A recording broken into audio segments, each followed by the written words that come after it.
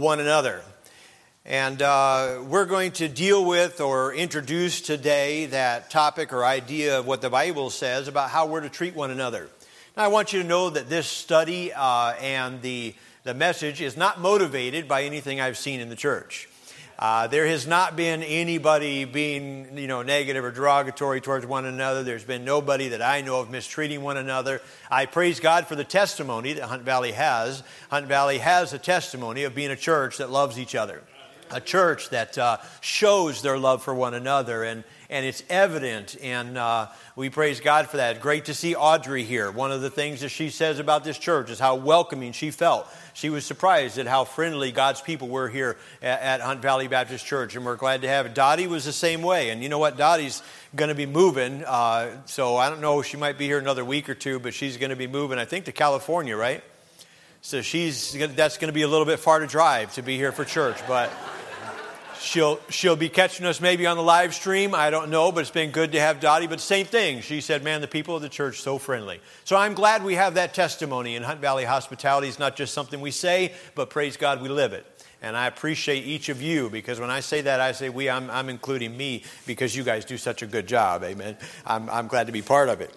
But the Bible, the Word of God, with regards to this one another admonition, if you take those words put together, one another, it appears 57 times in the King James Version, and that in that exact format. But if you combine those two words, there's a lot of different places where it might say one to another, or one of another, or one for another. And if you take all of those places where the word one and another appear in the same verse, it's 547 times and appears in 238 different verses.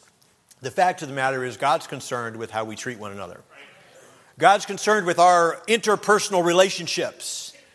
Out of the 100 times in the New Testament that the Greek word eleon appears, 59 of them, and that is the word for the one another, the another that God is speaking to us, 59 of those 100 times that it appears, in some way is a command or an exhortation for how God's people are to engage, behave, relate, or respond to one another.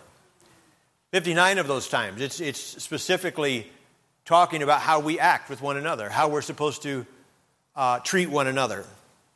So this morning, as we're talking about the ministry of loving one another, this really is an introduction to the study overall, but we understand that this aspect, although it is one of the admonitions, it is one of the places where the Bible says you're to love one another.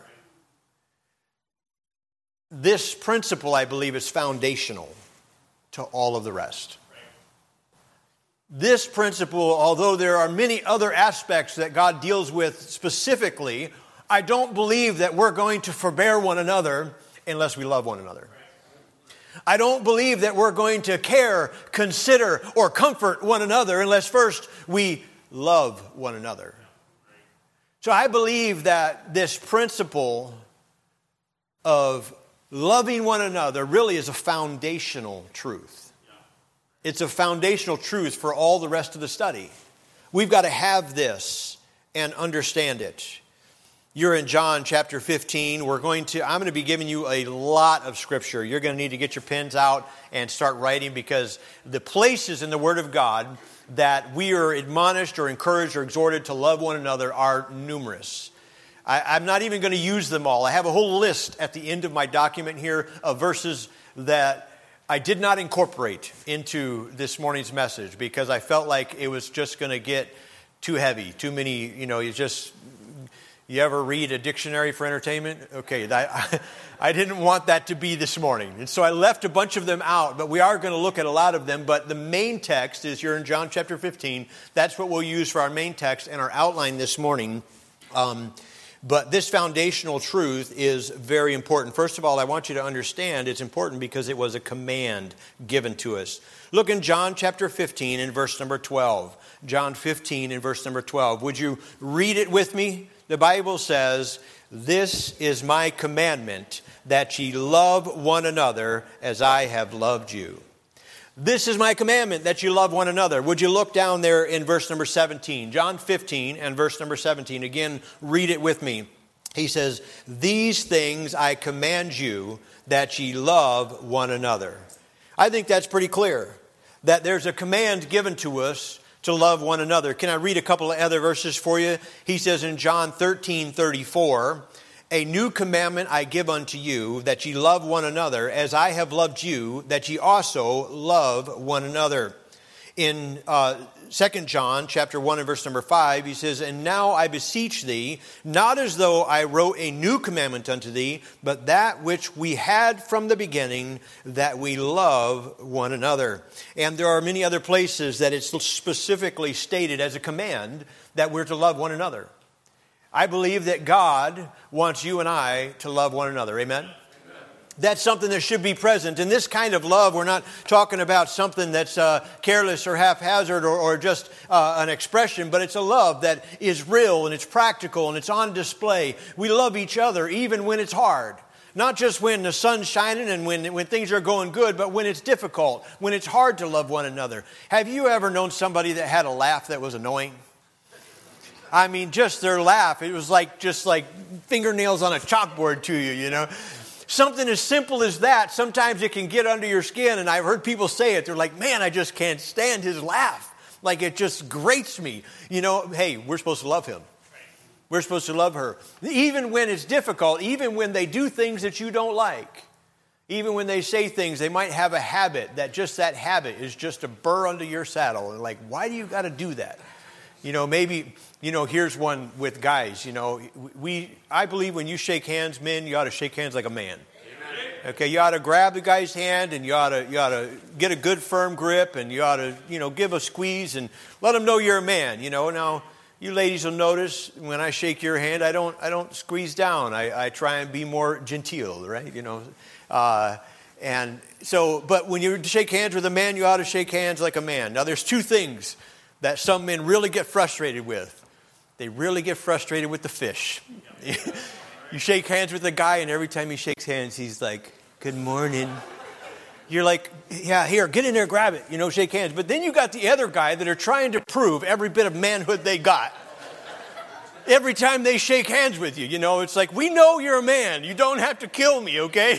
They get in there and they grab your hand and they crank down on that. They start winding it up, You're like, hey, we're just saying good morning, okay? You don't have to kill me. It's going to be all right. There might be some little things, and a lot of times it's the idiosyncrasies that people have that bother us. But we're still supposed to love them, amen? It's a command. It's not optional. It's not something that we get to do or not do. God commanded it. The Apostle Paul repeated it. Let me read for you Romans 13, verses 8, 9, and 10. Romans 13, 8, 9, and 10. He says, owe no man anything but to love one another. For he that loveth another hath fulfilled the law. Again, the idea of it being a command. It was the law. For this, thou shalt not commit adultery. Thou shalt not kill. Thou shalt not steal. Thou shalt not bear false witness. Thou shalt not covet. And if there be any other commandment, it is briefly comprehended in this saying, namely, that thou shalt love thy neighbor as thyself. Love worketh no ill to his neighbor, therefore love is the fulfilling of the law. I think it's pretty clear in the scriptures that we're to love one another. And I know at times that's hard, beloved, but it is a command. We know that the Bible, the Word of God, and really Christianity as a whole is rooted in love. Everybody knows that. I think if somebody asked every one of you here to describe Christianity in one word, I think the majority of you probably would come up with the word love. For God so loved. God is love. It's love that sent him to the cross for you and I.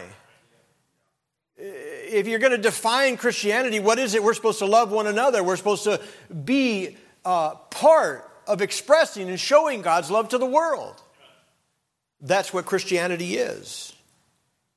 So, beloved, we see first of all the command here. Then secondly, I want you to see the comparison. Look in John 15 and verse number 13. There's a comparison of God's love for us. He says, greater love hath no man than this, than a man laid down his life for his friends. What an amazing thought to think about and ponder how God laid down his life for us. God gave us. Nobody took his life. He willingly laid it down because he loved us. But God committed his love toward us that while we were yet sinners, he died for us. He loved us. God willingly gave his life for us. Do you love somebody that much? Are you willing to give something to show and express your love?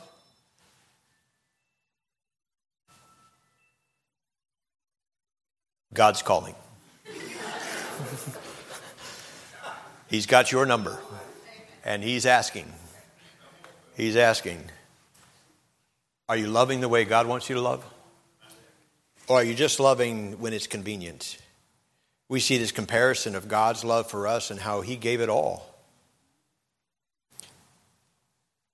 1 John 4:11 says, "Beloved, if God so loved us, we ought also to love one another."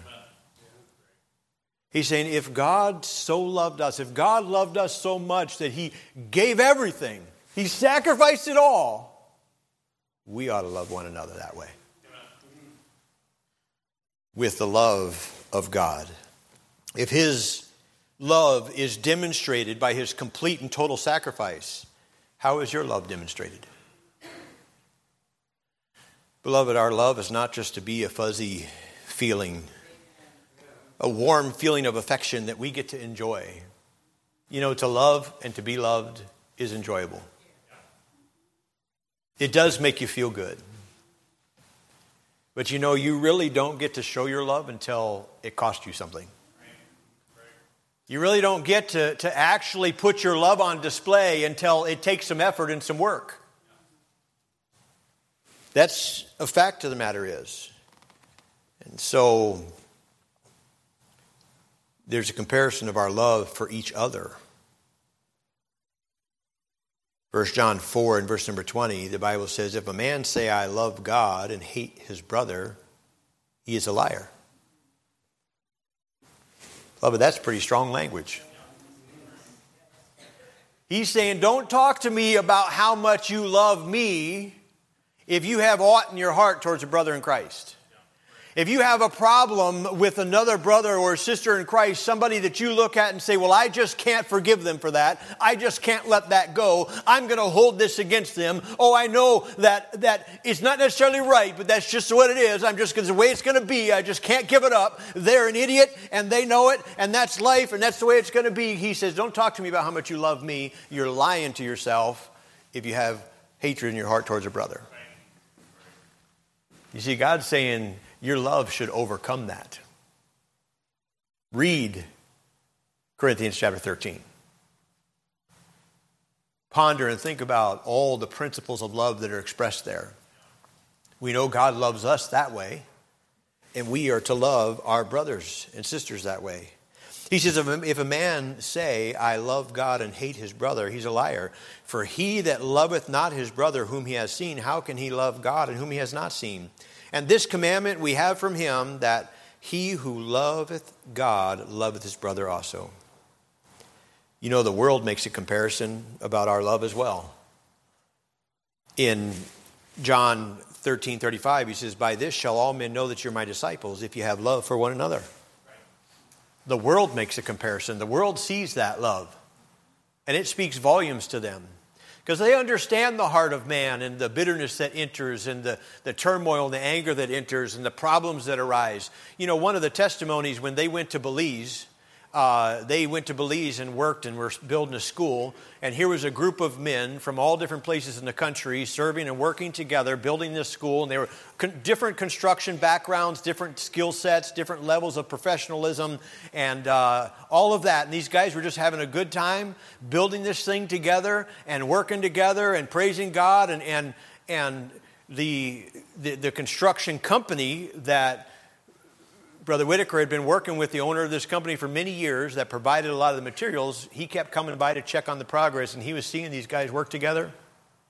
And he asked about it. He's like, these guys are like a team? They're a team from the States? And he's like, no, it's just a bunch of different guys. There's like this state, this state, this state. They're from churches all over. And he's like, man, they work together so well. Man, they get along. So how there's something different there. And by the end of the week, that man said, there's something they got that the people on my cruise don't have. There's something different in their personalities and the way that they respond and relate to one another. It's something that I want. And that man trusted Christ. That's what he's saying here. He said the world's going to see that love. We're to love each other that way. Not only, beloved, is it foundational, but I want you to see it's supposed to be functional. It's a functional truth. The fact is our interactions are to be motivated by love, expressed through love, and enjoyed in love. We see here in John 15:14 that there's a communion. We're commanded, beloved, to love as God loves, and God said that he would be our friend if we obey his commands. In John 15, verse number 14, he says, "Ye are my friends if you do whatsoever I command you." But we've seen already that God said we're to love one another. Beloved, if we obey this command, God said we'll be his friend. What a privilege to be the friend of God. And all it takes is being obedient. There's a communion there. It's functional. That love that we have, the love that God has for us goes beyond. And we were talking about that in Sunday school today. The fact that we can build a friendship with God. We can have a walk with God. It's something that can go with us throughout the day. Not just on Sunday morning or just first thing in the morning. But we're walking with God throughout the day. And he is impacting and changing our life. That friendship with God is growing. We can have that. God wants to be a friend with you. He says, my love for you should motivate you to be obedient. This communion that we can have with him will come through our actions. Beloved, the more time we spend with him, the more like him we will be. Loving others will not be something that's forced upon us or put on by us, but it's something that will become a natural outflowing of the God that's in us. Here's what you need to understand. When Jesus Christ came in and saved my soul, just like he did for you, we got a new nature. We got a new nature. And it's not me, but God that dwelleth in me. And sometimes we look at people and we say, I don't know how I could love them. You don't have to love them yourself. But what you can do is ask God, God, will you let your love shine through me? It might be too hard for you, but will you let your love shine through me? You know what? I'm a lot like my father, my natural earthly father. I'm a lot like him. I walk like him. I talk like him. I forget things like him. You know, we're a lot alike. I'm built like him. And so, I'm deciding how far to go with that. But I'm a lot like my natural father. But do you know what? As Christians, we should start to be like our Heavenly Father. Because we have a new nature. And this love that we're to have for one another is not just something that we put on, not just something that we work up, but it's something that comes from an outflowing of having that right relationship with our Father, and we start to be like him. That love starts to shine through. It is, in fact, his work in our life. 1 John 4, verse number 12 says, no man hath seen God at any time. If we love one another, God dwelleth in us, and his love is perfected in us. You see, his love is perfected in us. It's working in us. In Romans 5:5, he says, and hope maketh not ashamed, because the love of God is shed abroad in our hearts by the Holy Ghost. The love of God, the Holy Ghost is going to bring that love out. To me, that's very encouraging. That it's not something that I have to try and work up. It's not something that I have to try and just like, boy, I know God told me I'm supposed to love him, but man, do I just... No, we can pray and say, God, would you let your love for him? Because we know God loves him. We know God loves him just how he is, just how she is. laugh and all, whatever it might be. So we say, God, would you let your love for them shine through me? Let that come through. You see, beloved, that communion we have with God produces that love. And then we know that it's a choice. Look with you in John 15, verse number 16 there. John 15, 16, he says, ye have not chosen me, but I have chosen you. What an amazing thing. I was talking to our Sunday school class this morning about the fact that God wants to walk with you. And it's just an amazing thing to think. You are unique. God desires to have a relationship with you as an individual. Why would we deny him that? Why would we reject that? It's a choice that God made. God chose you just as you were. With all of your faults and failures and problems and struggles, God chose you.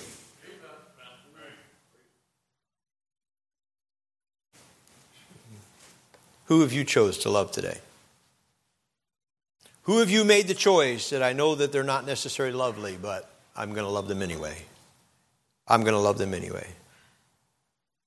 You see, you and I got to make a choice to love others. God's nature is in us, but we've got to embrace it. We've got to choose to be that. Let God's love shine through us. You've known lots of young people that they'll do anything they can to not be like their father, right? They're like, man, I'm not doing that because that's what Dad used to do. Or I don't want to be anything like my father. I want to be completely different. There's some animosity in his heart or problems there when they were growing up, and so they despise their father and they don't want to be like him at all. But hey, we ought to want to be like our Heavenly Father. We ought to desire for his nature, that new nature that's in us to come out. So you got to choose to embrace it and ask God to allow it to come out. 1 Peter 1, verse number 22, he says, seeing ye have purified your souls in obeying the truth, through the Spirit unto unfeigned love of the brethren. See that you love one another with a pure heart, fervently. You know, beloved, ability plus opportunity equals responsibility. Can you say that with me? Ability plus opportunity equals responsibility. That's what the Bible tells us. You say, where does the Bible say that? Let me show you. In 1 John chapter 3, verses 17 and 18. I'm going to read it to you, but if you want to look at it, 1 John 3, verses 17 and 18. He said, but whoso hath this world's goods, and seeth his brother have need, and shutteth up his bowels of compassion from him, how dwelleth the love of God in him? My little children, let us not love in word, neither in tongue, but in deed and in truth. You see, we don't get to start showing our love until it costs something. The rest is just tinkling cymbals and sounding brass. It's just, hey, brother, I love you. Oh, yeah, I know you have a need, but I'm busy right now, so talk to you later. No, the rest is just sounding brass and tinkling cymbals. I recently went to the hospital for somebody that was going into surgery, and they told me, I don't remember if it was 18 years or 28 years, they've been in church all these years, and in all these years, they've never had a pastor come to the hospital to see them. And I told them, I said, for me, it's a privilege. Yes, it's an expression of love, but it's a privilege to be here in your hour of need. It's a responsibility I have as a pastor. I don't understand not doing that. I want to do that if people will allow me. Some people don't want anybody there, you know. I mean, it's a little embarrassing, those gowns they put on you, and you know, you haven't, all that goes with that, and I understand that. But if they want me there, I want to be there.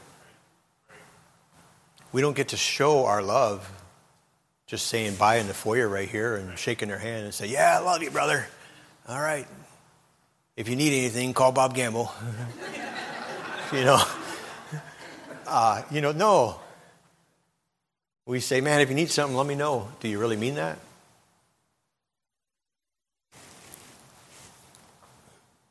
Are you taking your responsibility to love one another seriously, or are you passively neglecting it? One dear mother wrote, we were the only family in the restaurant who had children. I sat by my baby Eric, and when suddenly there in his high chair, he squealed with glee. His eyes lit up with excitement, and I looked around the room to see the source of his merriment. And there it was, a man with tattered rags for a coat, dirty, greasy, worn out.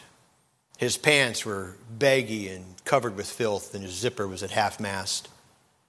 His toes were poking out of what would be shoes, and he was filthy all over. His nose was so varicose, it looked like a road map.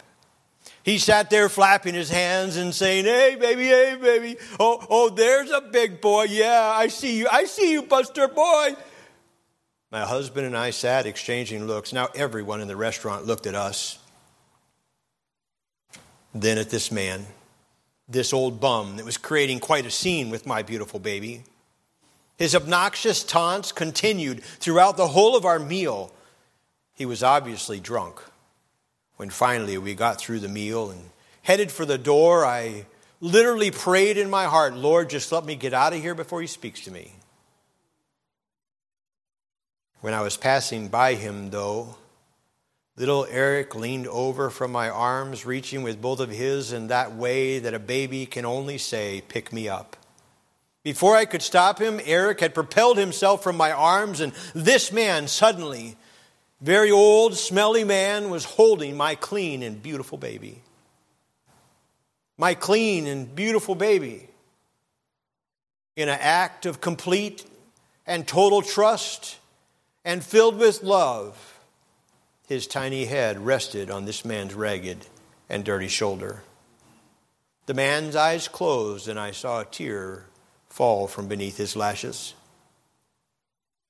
His aged hands, full of grime and pain and evidence of hard labor, they so gently cradled my baby. No two beings have ever loved so deeply for so short a time. I stood awestruck, the old man cradling little Eric in his arms for just a moment. And then his eyes opened and sat squarely on mine, and he said in a firm and commanding voice, you take care of this baby. Somehow I managed, I will. He pried little Eric from his chest, unwillingly, longingly, as though he were literally in pain. And I received my baby. And then he said to me, God bless you, ma'am, for you've given me the most magnificent gift. I said nothing more, but with Eric in my arms, I ran for the car. My husband, seeing me coming, was wondering why I was crying, but furthermore, he was wondering why I was saying, God, forgive me. God, forgive me. For I had just witnessed Christ's love shown through the innocence of a baby. A child who saw no sin, who saw no dirt, who saw no wear and tear of life. A child who only saw a soul. And here I was, a mother who could see nothing but a suit of filthy clothes. I claimed to be a Christian, but I was blind, but I was holding a child who could see. I felt the Spirit of God reach down into my very soul and say to me, are you willing to share your son for just a moment when I shared mine for eternity? That is Christian love. It's easy to love here in church when everybody's cleaned up and life looks good. How many of you know that everybody's life in here is not as pretty as we make it out to be? We've got some struggles. We've got some challenges. There's some things in our lives that we would be embarrassed for the church family to find out. We would think, I'm a Christian, I shouldn't be having this problem. I know God. I shouldn't be struggling with this. And we would feel bad that other believers knew we were enduring it. But I want to ask you, would you be critical of that, Christian, or would you love them? Love them through it. God loves them, and we're to love them. Beloved, I want you to see lastly that it's a forgotten truth.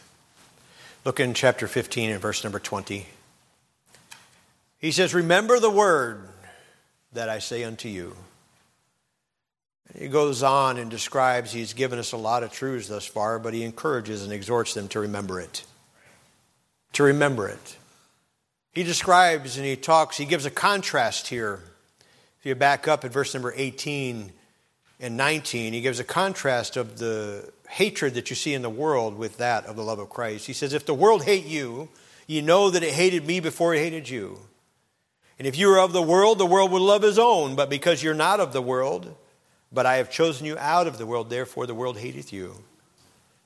Beloved, don't take the world's rejection as personal. Before they hated you, they hated God. They're not going to know and they're not going to understand because the love of God is not in them. But the love of God is in our heart. So even though they hate you, we are supposed to love them. I remember the story of David Wilkerson, pastor that felt called to the gangs of New York.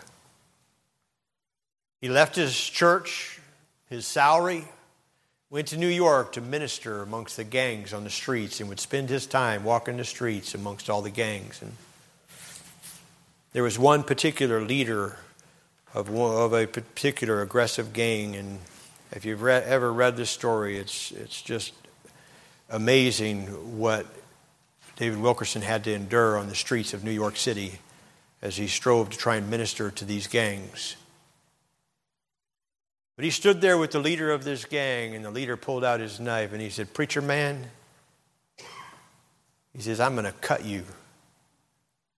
And he looked at this man's name. Help me, what's his name? Nicky. It was Nicky, I think you're right.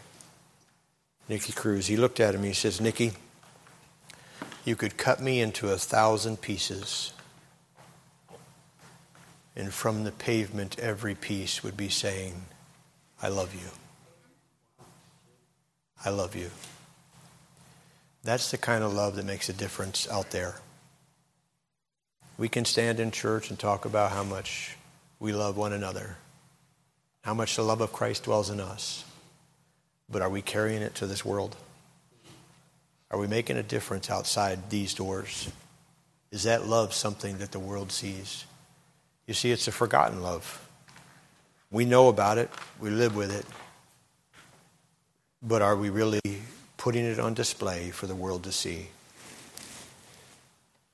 In conclusion, would you turn to Ephesians chapter 5? I want you to see this in the Word of God. Turn to Ephesians chapter number 5. Galatians, Ephesians. If you get to Philippians and Colossians, you went a little too far. I'm going to come back to Ephesians chapter 5. I want to ask the pianist to go ahead and come and prepare for the invitation. We'll be just a minute, but I want you to see this in Ephesians chapter 5. He says here in verses 1 and 2, he says, be ye therefore followers of God as dear children, and walk in, what does it say there? Love. Walk in love, as Christ also hath loved us, and hath given himself for us as an offering and a sacrifice to God for a sweet-smelling Savior. Christian, we're to be walking in love. This morning in Sunday school, we talked about walking with God. That's foundational to us walking in love. Letting the love of Christ shine through us. Our actions, our conversation, all should be tempered by love. Beloved, walking in love is a teenager who refuses to join in the making fun of and mocking another student, but instead befriends and encourages him. Walking in love, beloved, is a husband and wife who have misspoken, maybe mistreated one another or taken each other for granted, but they decide to forgive and to let go and to restore their relationship. Walking in love is a brother or sister in Christ that when they're hurt by the careless actions of another, instead of being offended, they extend grace. That's walking in love. Walking in love is a child who knows his mom and dad aren't perfect, and instead of using that as an excuse to be a problem child and to create hardship in the home, they determine to love mom and dad and serve them instead and to help them. That's walking in love. Walking in love is a senior saint whose love of their life has since long gone to heaven. And though you're lonely, you embrace and know the love of God and let His love show through you. Instead of focusing on your solitude, you focus on the opportunities for service, where you can send cards and letters and phone calls and encourage others. That's walking in love. God calls us to walk in love, beloved. It's not just something that we talk about. It's not just platitudes. It's not just saying, oh yeah, I know the love of God. I know all about it. Walking in love is living it when it's not easy.